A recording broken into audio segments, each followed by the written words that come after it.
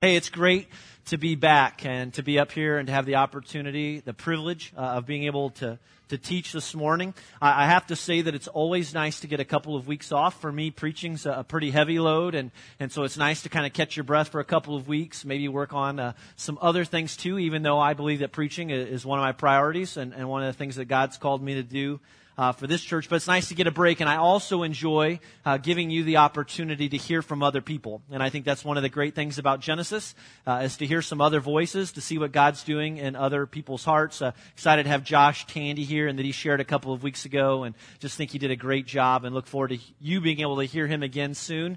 Bob Russell last week. I mean, what an awesome message. I hope you got a little bit of a glimpse of my friend, and just a guy that I really look up to, his love for Jesus Christ, his love for the church, and you know, 40-some years into ministry, that he's still charging away, and just excited to see what God's doing here in Noblesville, Indiana, through Genesis Church. And so I'm grateful that you had a chance to hear Bob. But this morning, we're going to be starting a brand new series, a series that I like to call Practical Atheist. And I run in the mornings, and typically I'll throw on my iPod Shuffle and listen to a sermon of someone else. And one of my favorite preachers is a guy by the name of Craig Groeschel.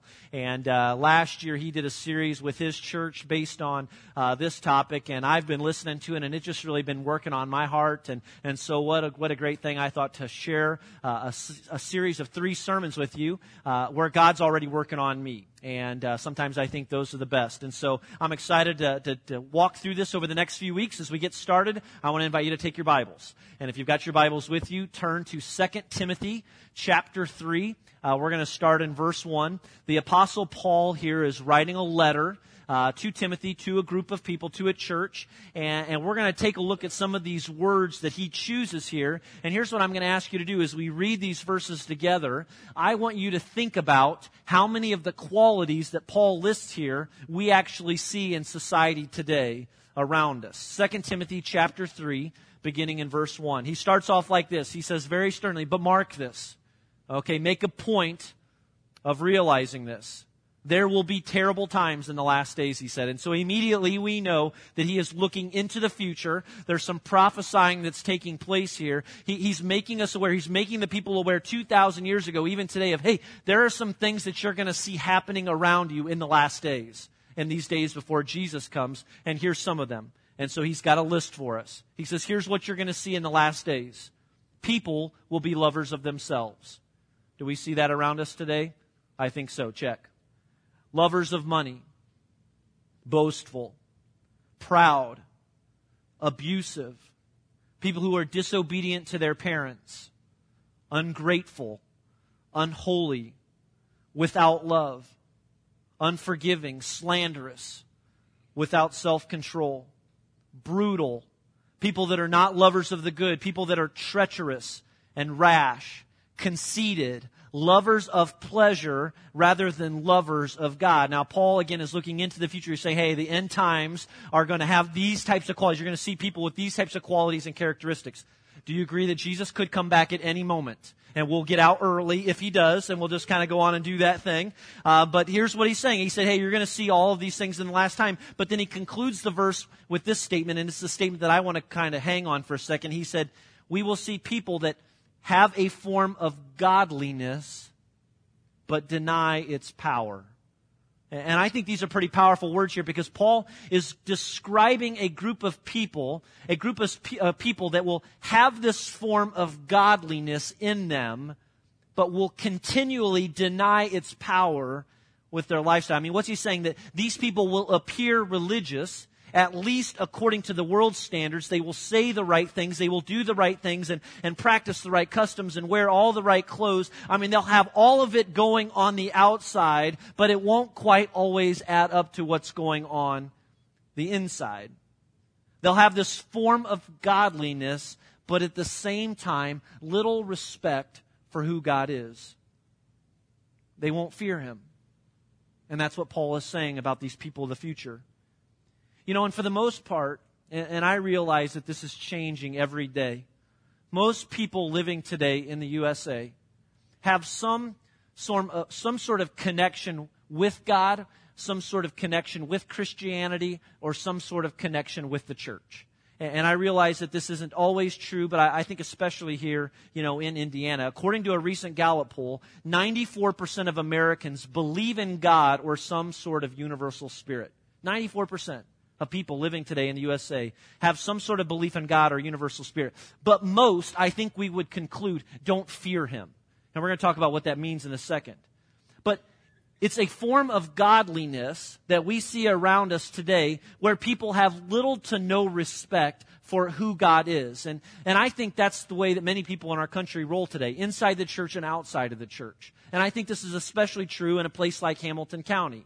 I would say that the average person, if you were to just to select a random person off the street in Hamilton County, they would have some sort of connection with a church or some sort of connection to Christianity or maybe some sort of belief in God. In most cases, maybe they would choose a church and say, oh yeah, I've got a church. I only go on Christmas or Easter, but it's my grandma's church or it's my parents' church. Or it's the church that we were married in. They would claim some place or claim some sort of, excuse me, belief in God. But I think the majority of people today don't fear God. It's kind of like this. I believe in God, but I still want to do what I want to do. And, at the end of the day, I'm calling the shots. I want enough of God to keep me out of hell, but I don't want so much of God that I've got to start, making my life all about Him or changing my lifestyle or changing some of the choices. I believe in God, but I don't fear Him. It's practical atheism. And if you're taking notes, here's a definition of practical atheist. A practical atheist is someone who believes in God but lives as if He doesn't exist. A practical atheist is someone who believes in God but lives as if He doesn't exist. And here's the truth, and it's a sad truth, but I think here's the truth of what we're kind of getting at today. Many people in our country, in our churches, and even this church, I think we're full of practical atheists. We believe in God, we like the sound of it, we like the ring of it, but we don't typically or regularly live as if He exists. But here's what I want to say to you today as we get started in this study, especially if you're a little nervous about what we're talking about here. That your life, your relationship with God, it can be greater than it is right now. The Bible says, who can fathom the love of God? No one can, because it's unending. Even when we go to the greatest steps in our relationship with God, there's still a greater place that we can go. Your life, your relationship with God, it can be greater than it is right now. And if you are willing, and if you are humble, I believe that God can do an extraordinary work in your life over these next few weeks. In fact, for some, I believe that these next few weeks could be a real defining point in your relationship with God, a starting place that you look back to and you go, everything changed during that series. Everything changed during that month. It was a new place for me. It was a starting place for me in my relationship with God. Your relationship with God can be greater. And I want to ask you, would you be willing to allow God to do something new in your life over these next few weeks? That's the question that I want to ask. Let me pray for it. God, we just pray right now in this place at this moment.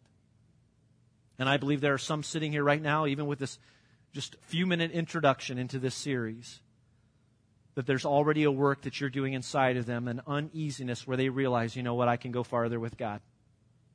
And for some, they're standing on the outside and all of this is new. But maybe they're real interested, they're real curious. God, would you keep doing that work in their life? And for some that are sitting here that maybe have been around this or the church for all of their life, God, maybe they're realizing even right now that there could be more. And we invite you to do the work that you want to do. And it's in Jesus' name we pray. Amen. Well, so this morning as we start, we're going to talk about this frightening truth that many people believe in God and don't fear Him. It's kind of what I like to call sort of an on and off again sort of Christianity. Now, my wife Jenny and I, we like to go out to dinner. All right, and it's one of our favorite things to do. But with 3 kids, our going out to dinner usually it revolves around somewhere where kids eat free, some sort of special like that, or this crazy awesome coupon that we have. And we can thank Dave Ramsey for all of it, okay? But a couple of weeks ago, a group of friends gave us a generous gift, and they said, hey, we want you to go do something nice. We want you to go out to a nice dinner. And so while it's totally unlike us, we said, let's do it. Let's go out somewhere nice to eat. And so we got dressed up, and we had a babysitter and everything. We left the Rugrats at home. We're going out on this evening on the town, and we wanted to go somewhere completely different. And so we heard about this restaurant that we went to. Have any of you ever heard of a Brazilian steakhouse? Huh? Okay, these Brazilians, they call it, there's a term for it. It's called churrascarian. And so we went to this Brazilian steakhouse, and I have one word for you. Wow. I mean, it is a delight. It is an incredible experience. And so you go into this restaurant, and the first part of the experience is a salad bar. Now, I have to admit that being a nice restaurant, it's kind of funny to mention the word all-you-can-eat salad bar for a nice dinner experience. But it was. And the vegetables were nicely prepared. There were all these fresh meats like pancetta and fresh salmon and different kinds of cheeses. But here's the thing. If you know what's on the other side of it all, you don't waste a lot of time at the salad bar, okay? You don't waste a lot of time on the pansy food because there's an even greater experience coming. And so you go to your table and you sit down with the salad and you start eating, and then there comes a moment where you're ready to unleash the full experience. And it's all in your control. It's all on your own hands. Because you see, they give you this little coaster. And one side's green and one side is red. And when you're ready for the experience to begin, you take the coaster, which is turned to red, and you turn it to green on your table. And then all of a sudden, through the doors of the kitchen, heaven comes to earth, all right? Right here in the restaurant. And so all of these waiters start coming out, and here's what it's like. They bring these skewers, and I'm not exaggerating when I say these skewers are this large. They bring them to your table, and there are all of these meats. There are 10 different kinds of beef, all different cuts and different seasonings, and they just start cutting it out onto your plate. They give you these tongs, and you just reach out and you grab as much meat as you want, and you bring it to your plate, and there's chicken, and there's pork, and there's lamb. And I mean, it's an incredible experience. And when you feel like you've got enough on your plate, you just simply grab your coaster, and you turn it from green, and you turn it to red, and you set it down on the table, and you eat. And you eat. And you eat some more, and you eat a little bit more. And then when you're all done, even though you're not hungry, but because you're paying for it, you take the coaster and you flip it back over to green. And they keep coming around again, and you can decide, okay, I want a little bit of the ancho steak, or I want a little bit of that bacon wrap filet, or I'll take a little bit of that chicken or that pork loin or whatever, and you keep eating. How many of you have ever heard the term meat sweats before? Have you ever heard anybody talk about meat sweats? Okay, well, they specialize in meat sweats. I mean, if you're not sweating some sort of meaty fluid from your body, you're not having the full experience. And so you just keep eating, and you keep eating, and you're totally in control of it all. And you decide, you know what, I'll take a little bit more of that, but I don't want any more of that. Or, you're in command, and the whole experience is in your hands or whatever, and you're like, I'll take a little bit of this, and I'll take a little bit more of that. And I just can't help but think that sometimes our relationship with God is a lot like our experience at the Brazilian steakhouse. It's one where we're in control. And we decide, I'll take a little bit of that, I'll take a little bit of that. You know what? I'll take a little bit of that grace stuff again. You bring a little bit of that out, in fact, supersize it, put it right here on my plate. Ooh, the judgment stuff, though? Don't get there and bring that to my table again. I don't want that on my plate. I don't want that anywhere near my plate. Or that verse that talks about the blessings from God. Yeah, I'll take a double portion of that. But keep, truth and consequences. Keep those things away from me. Or I like the verse that talks about God's love and His compassion and His protecting me. But the one that talks about me being generous with my time, my talents, and treasures, I don't want anything to do with that. Or I don't want to believe in a God who wants me to do the stuff I don't want to do. I want God my way, in this way. This is the God I want. And so I think for many of us, our relationship with God kind of becomes like the coaster experience. Yeah, I'm feeling good about it all today. Bring it on, God. Or no, I'm going to turn this off. This is my part. This is where I kick in. I'm in control. I'll bring that on. No thanks. And I think that's what our relationship with God looks like sometimes. It's red to green and green to red. It's on and off. It's a start and go. picking and choosing my time, my convenience. I mean, sure, I believe in God, but I don't fear Him. I believe in God, but I'm going to live the way that I want to live. There's a great verse in Psalm chapter 36, verses 1 and 2, and the writer says here in the New Living Translation, sin whispers to the wicked deep within their hearts. They have no fear of God at all. In their blind conceit, they cannot see how wicked they really are.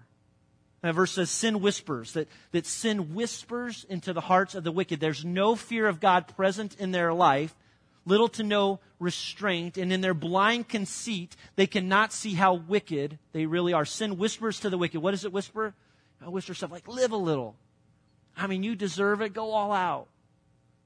You're in control here. Take what you want. I mean, don't go overboard on all this Jesus stuff. And I mean, you're not that bad, and you're certainly not wicked. I mean, God's going to forgive you anyway.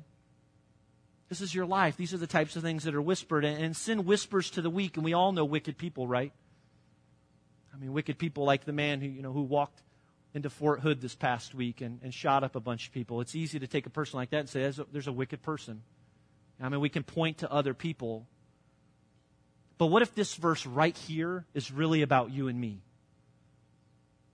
I mean, we don't like to think of ourselves as wicked, and it seems a little harsh, but the Bible says that there is no one who does good. Not even one, that our heart is deceitful above all things.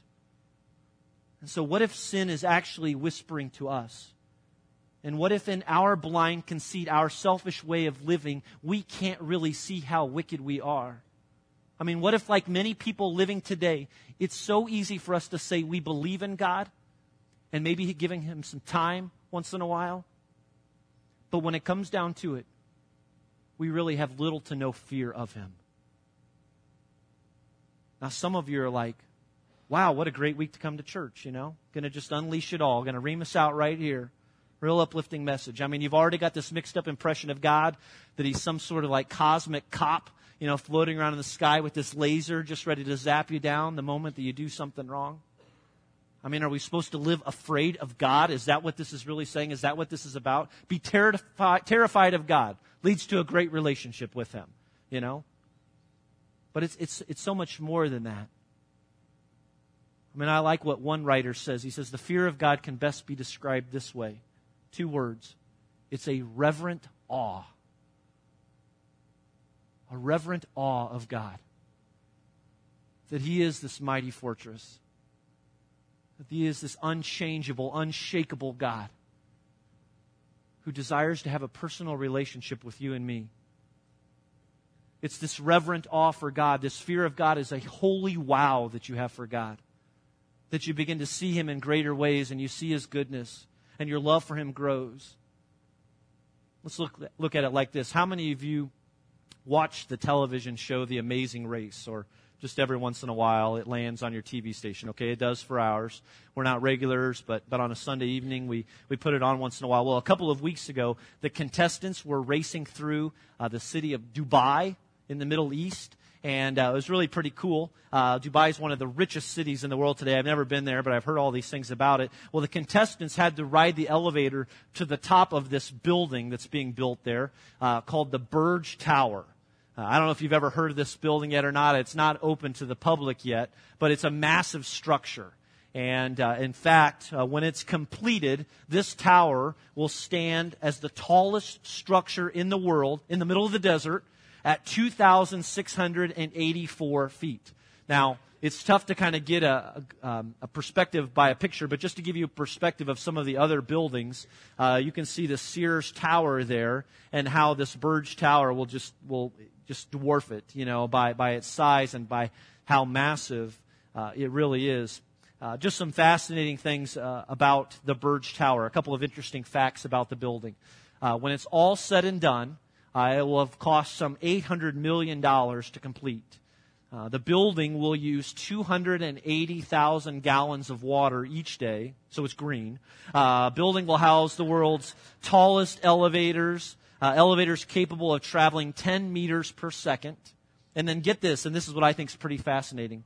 31,400 tons of rebar have been used to construct this building. Now, this one website I was reading said that if you took all the rebar and you laid it down end to end, making one straight line, it would go more than a quarter way around the world. Okay, this is how massive this building is. But here's what I think is pretty cool too. And obviously this is an aerial shot from not too far away. But on a clear day, in the middle of the desert, you will be able to see this building from 60 miles away. 60 miles away, you'll be able to see the spires of this Burj Tower. And you know, it's one thing to see it from such a distance. I can't imagine what it's like to get so close to it that you could touch it or look straight up and be able to see it. And you know, I think it's easy for you and me with our relationship with God to kind of stand at a distance at times, even have a relationship with Him. And maybe even once in a while kind of give credit where credit is due to God and admire Him for how great He is. Maybe pay tribute. And I think we might even get startled once in a while by Him. But it's one thing to stand at a distance. It's another thing to allow ourselves to draw closer to Him. You know, it's not until we seek Him and make ourselves and our lives available to Him that we can truly appreciate Him for who He is. I mean, as you get closer to God, here's what you find. You develop this reverent awe for Him. You know, this holy wow for who He is. You realize that He's the God that put the stars in the sky, and that God who put the stars in the sky is the same God who loves you.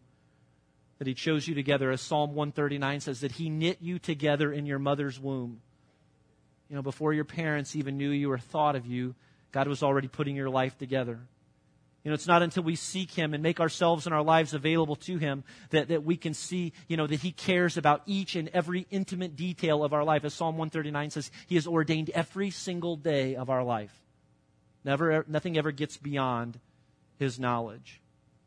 It's the God who knows the number of hairs on your head. It's the great I Am. He's the one who will come again. He's the consuming fire, the rock and the shelter that we sing of. He's all powerful. You know, He's the one who is so holy that no one can look Him in the eyes and live. He's everywhere at all times. He's available. It's the God who sent His only Son, Jesus Christ, to the earth to die for you and me so that we might experience His love and might be forgiven and have this relationship with Him. He loves you. He cares for you. He has a purpose for your life. He has a purpose for my life. And the best part is that the closer you get to God, the more your awe or your wow for Him increases. And as you come close and as you discover the richness of His character and you see His power firsthand in your own life, you realize that He's so much more than a building that we might admire. He's so much more than that. But that He's a God, He's a creator who wants to have a personal relationship with you. That's His greatest desire for you. And as you discover this, your awe for Him increases, your fear of Him increases, and you respond by living as He wants you to live. And you obey Him not because you feel the need to impress Him, but you obey Him because you know and realize what it is that He's done for you. But unfortunately, I don't think that many of us have this sort of healthy relationship with God. You know, because when you get to know Him, when you have this fear of Him, you're so blown away by who He is and what He's done for you that you're marked. You know, that you're changed forever, that you can never go back. And sure, it doesn't mean that you don't slip once in a while, but your life is never the same. And I just think that we fail to see this dramatic change in people's lives when they come to know Jesus Christ as their Lord and Savior. And if there is a change, it's short-lived. And then people just settle into the routine of doing church. And they just settle into the routine of doing life. And the only difference is that we've got a ticket to heaven. And I'm not in any way underestimating the significance and the power of a life that crosses over into life with Jesus Christ. And I believe that, many people are there today. And I'm not denying the importance of this event. I just don't think we fear God like we should. I mean, the Bible says that even the demons fear God and they tremble. They're terrified at the thought of it. Practical atheism, it's believing in God without fearing Him. And so I'm going to spend the third week of this series talking about what it means to grow in our relationship with God, what it means to know Him in a greater way. But as we wrap up this morning, I want to conclude by just giving you two examples of what I believe happens in your life, examples from Scripture when your fear in God increases. Two examples of what this looks like. The first one is this: when you truly fear God, you will serve Him wholeheartedly without any conditions. When you truly fear God, you will serve Him wholeheartedly without any conditions. And the truth is that today most Christians have conditions. Most of us have conditions when it comes to our service with God. You've got conditions. I've got conditions. All right, I'll take that salad, but please don't crumble up any blue cheese on it. You know, I don't want any of that nasty stuff. So make sure that doesn't get on our salad. I mean, we've all got conditions. And I don't know what your conditions are when it comes to living for God, but I've heard things like, you know, I'm in with the God thing. You know, I'm totally into the God thing. I'm all about serving God, but I'm not going to stop sleeping with my boyfriend. You know, that's my area of my life. That's my private life. And this is just who I'm going to be, what I'm going to do. I'm going to serve God, but no way I start trusting Him with my money. I mean, that is just one area of my life where I'm in control, where I'm in charge. I'm not going to let God have a part of that. Or I'm going to serve God, but not a chance I change my lifestyle or a chance that I change the language that I use. No chance. And so I was trying to think of just an example of someone who I've seen in my life recently who I really think gets this, where the fear of God is present in them and they serve wholeheartedly and there are no conditions, there are no limits. And I can't help but think of this couple, Esperandu and Deanne Pierre. I mean, just a beautiful couple. You guys have gotten to know the Pierres a little bit. They've been here the last couple of summers. They live in Haiti. Haiti is their home. That's where they serve. That's where they do ministry. We've had the chance to get to know them as a church. I had the opportunity to be down there a few weeks ago. Mike Jackson, I know John was there this past winter, and just getting to know their ministry. And I wanted to give you an update real quick and let you know, as you recall a few weeks ago, we took an offering as a church. We called it the Celebrate offering. Could we give over and above, typically of what we normally do, and give it beyond Genesis, give it to some special opportunities. And the goal is $10,000. Well, after it's all come in now, it's like close to $12,700 that this church gave over and above what we typically give, and I think that's awesome. It's exciting.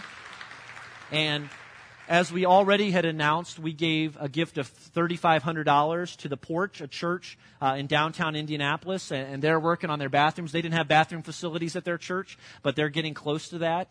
We just sent a check for $3,500 to Haiti, to Nehemiah Vision Ministries. They've got a medical clinic that they're building in this little community called Chambrun, and they're using it, but it's going to be about $13,000 to get it completely finished, to get it fully functional. Well, their project had come to a complete halt. Well, I'm excited that we just got word that because of our gift, because of your gift, they've been able to rehire their workers, and they've started on the next phase of this project, and they're using it as often as they can, and I just think that's really exciting. But I got an update this week that I just wanted to share with you a portion from, and this came from Esperandu, and here's what he writes. We again have seen the glory of God in the lives of those around our ministry this week.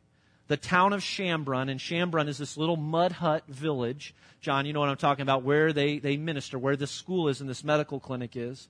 The town of Chambrun keeps talking about the things that have been done that have lifted up the name of Jesus. People in this community, in Chambrun, cannot fully understand why Nehemiah Vision Ministry has invested in the lives of Jerica. Jerica is a 3-month-old little girl. She weighed less than 10 pounds when they met her the other day. Just absolutely malnourished. They've been able to get her hooked up with a facility to get her to the place where she needs to be. Another girl by the name of Flamonda, who we had the opportunity to meet a few weeks ago, just a little girl. She suffers from hydrocephalus, which is a swelling of her brain. Her head is just very large. For a young baby, like a basketball. And they've been able to make an opportunity now for her to come to the United States to have a surgery that she needs in order to get well. And he's just saying people are celebrating this. They're asking questions. Why are you doing this for us? Why are people asking this? Many are questioning our intentions. Some have found the answer and have chosen to come to church to experience the same love of Christ that has propelled us to do the things that we are doing here. And all I have to say is this stuff gets me fired up. And I just can't help but thinking about what could we do next? Like, what can this church do next, whether it be here in Noblesville or in Indianapolis, or what's the continued work that we can do in Haiti? I just think it's an awesome thing, and I hope that you do too, and you can celebrate this and just pray for the work that God's doing there. But when I think about Esperanto and Deanne, I see a couple. I see two people who fear God, and they love God, and they're serving Him wholeheartedly. Haiti is full of incredible poverty. I mean, it's really overwhelming. I mean, it's labeled as one of the poorest countries in the entire world right now.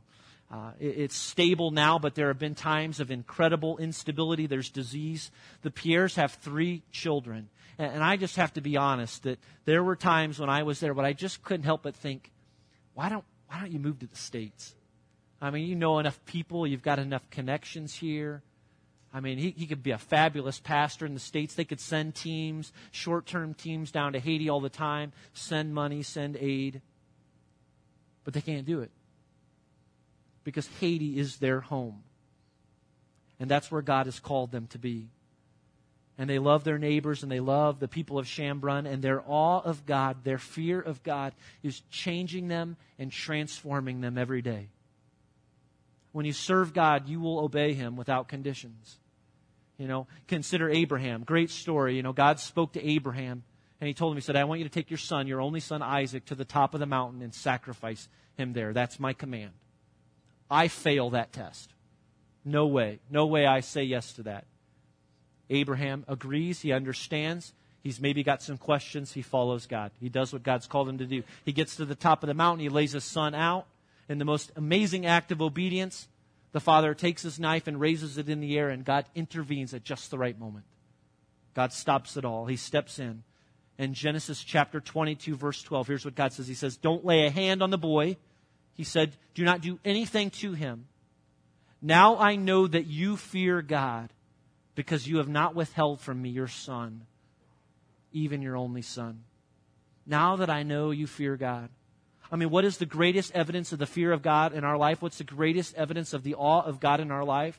It's your willingness and my willingness to serve God anywhere, anytime, any place. No conditions.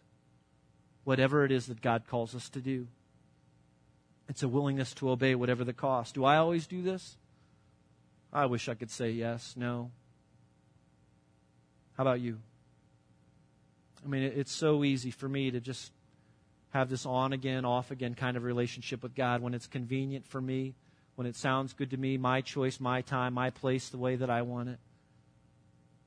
It's so easy for me to kind of make decisions on what I need, what I expect of God. And we choose, we're in control. I'll take this, I'll take a little bit of that. No thanks for that. I want to do what works best in me. I mean, we believe in God. But do we really fear Him? Do you really fear Him? John chapter 14, verse 15, Jesus said, if you love me, you will obey what I command. If you love me, you will obey what I command. And the greatest fear, the greatest evidence of the fear of God in your life is your willingness to serve Him, to obey Him unconditionally. So how do you fare? Are you serving God with every part of your life right now? Are there conditions? If so, what are those conditions? I mean, maybe that's a homework assignment for you today, or in your quiet time this week. God, what are the conditions I have established? Where does our relationship come to a halt right now? Are you serving God with every part of your life? The second thing, another example that I believe we see in people who are sold out, who have this great fear of God, is that when you truly know God, when you truly fear God, you will be forever ruined. That we will never be the same ever again. We can't be. We can't go back. And sure, we all slip, and there'll be this great evidence of change in you. And some of you know what I'm talking about, because your greatest encounter with God, the start of this new relationship, or the start of this relationship with Him, came in some of the mess of your life. I mean, you've been through the fire, and you've waded through the junk, and you didn't quite understand it at the time, but you can see now how God was right there all of the time in the mess of it all, that He used that moment and that season in your life to get all of the pieces in place. I mean, you were all out of hope, and God came to you in a life-changing sort of way. And as I get to know some of you more and more, and as I get to hear your stories, I know that some of you are going through some incredible junk right now in your life. And whether it be financially, or with a job that you don't really want to be at, or no job at all, Maybe it's just some disappointment with your marriage or your children. Maybe it's a health issue, some broken relationships with your family. I pray that you can find hope from people who have been through the mess and have found God in some of those most frightening places. And they've been ruined forever. And in a crazy sort of way, why they would never want to wish their experience and their junk on anyone else. If they had to do it again in order to get to the place where they are with God right now, they'd do it again in a second. And I know some of you have experiences like that. I mean, God is waiting. God is faithful. And I believe that He might be ready to take this moment in your life and make it into the good. He's ready to do a great work in you. The question is, will you let Him? Would you be willing to believe that even right now in this season of your life, God is there and He's waiting to do something awesome in you if you'll just acknowledge that? I mean, would you let Him have His way with you right now? One of the great examples of personal transformation in the Bible comes by the way of a guy by the name of Isaiah. If I can remember where Isaiah is. In Isaiah chapter 6, we read this great account from Isaiah. He is written and recalled this life-changing moment in his life that he may or may not have been prepared for. My guess is he had little to no preparedness for this situation. I just want to read a few verses here for you. This prophet Isaiah, Isaiah chapter 6, beginning in verse 1. He writes, "In the year that King Uzziah died, I saw the Lord seated on a throne, high and exalted, and the train of His robe filled the temple. Above Him were seraphs, each with 6 wings. With 2 wings they covered their faces, with 2 they covered their feet, and with 2 they were flying, and they were calling to one another, 'Holy, holy, holy is the Lord Almighty. The whole earth is full of His glory.' At the sound of their voices, the doorpost and threshold shook the temple, and it was filled with smoke. 'Woe to me,' I cried. 'I am ruined, for I am a man of unclean lips, and I live among a people of unclean lips, and my eyes have seen the King, the Lord Almighty.' Then one of the seraphs flew to me with a live coal in his hand, which he had taken with tongs from the altar. And with it he touched my mouth, and he said, 'See, this has touched your lips. Your guilt has been taken away, and your sin atoned for.' And then I heard the voice of the Lord saying, 'Whom shall I send? And who will go for us?' And Isaiah replied, he said, 'Here am I, God. Send me.'" And he starts off by saying, when King Uzziah died, and without getting into it, it's just best understood, the year that my life fell apart, Isaiah said, the year my life fell apart, I was in the middle of this great earthquake, and I watched my life slipping away, but it was in the earthquake that I saw God like I had never seen Him before. And when I saw Him, it ruined me. It rattled me. It changed everything. I was changed forever. I was never the same. I've seen God for who He is. I saw a glimpse of His glory and His splendor and His holiness, and I am changed because of this. I will never be the same, Isaiah writes. Marked this day. I was never the same from this day forward. I can't go back and live the way that I used to live because I've had this rich and fresh encounter with God. And what does God ask at the end of the passage? His question is, who will go for us? There's an audible question that God asks in the temple that Isaiah hears, who will go for us? It's an invitation of sorts to follow God. And Isaiah doesn't ask about the danger ahead. He doesn't ask what the 401k is like or the benefits package. He doesn't ask if God is going to send him somewhere dangerous. Isaiah responds, "Send me. Send me, because I have been ruined in the best sort of way, God, send me. Because I've been ruined in the best sort of way, God, send me. My life has been changed forever. I am ruined, and I will follow you."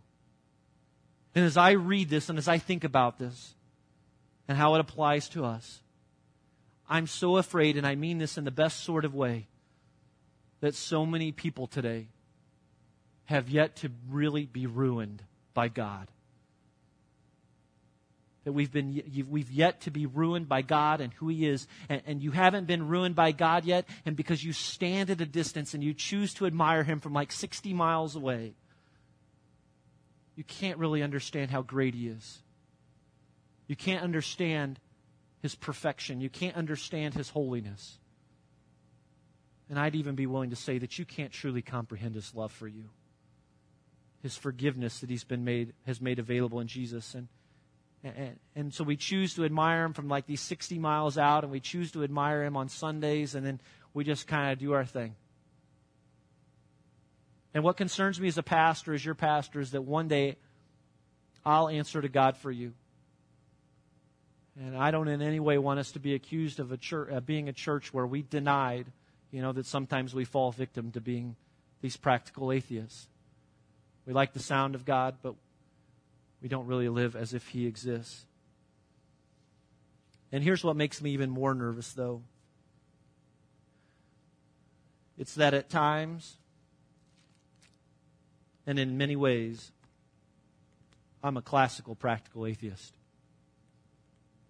I'm classic. It's so easy for me in my life to be a part-time pastor and a part-time follower of Jesus. And I think it's especially difficult as a pastor to kind of see my relationship with God as a part of my job description.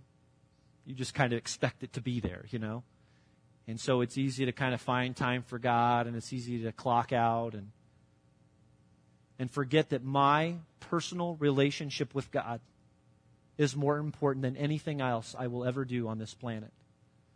That understanding His love for me, understanding His plan for me, understanding His desire to know me in a more intimate way is what He wants me to get. And in my study, and just in my preparation for this is just what God has really put on my heart. Paul, what it really all comes down to at the end in your life is that you can say you know me in a greater way.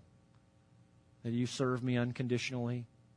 That you have this reverent awe for me, this holy wow, this great fear of me. That you understand my love in greater ways every single day. That you're becoming more and more like Jesus. And I fail in that. It's so easy for me just to kind of do the on again, off again sort of thing. Check in, check out. My time, my place, my control. But what about for you?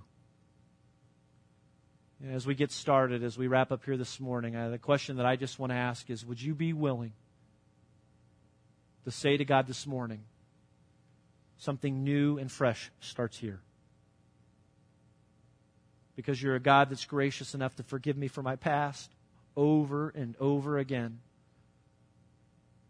Can I have the confidence? Can I make this statement with my heart and my life? Can you make this statement this morning, be able to say, something new and fresh starts here today? I want to know God in a greater way. I don't want to stand 60 miles out and admire Him. I want to get all the way to Him. And Jesus gives us that opportunity. And Jesus makes the way. Jesus paves the way for us to be able to do that. Let's pray. God, we pray this morning that You would reveal Yourself to us in such a profound way. God, to the person in this room right now who's far from You, to the person who has grown up around church and You all of their life, we just ask that You would begin a new work today. God, You know the state and the conditions of our heart right now, and I know there are some people here today that are ready to say that, God, I want more of You. I want to make more of myself available to You. I want to know You in a greater way. God, I just pray that You'd start answering that prayer in them. And You'd show them the steps to take, the path to take to get there. For God, those that are here right now that just aren't sure what to think about all of this, I pray that You would just give them a curiosity and a desire to check out more of this for themselves. May we know You, God. Will You shake us to the core? Will You ruin us so that we may know You and serve You unconditionally? And give us this passion for total, sold-out commitment to You. And may we know You in such an intimate way that we fear You and love You all at the same time. But let today be the starting point of something new in us. And it's in Jesus' name we pray. Amen.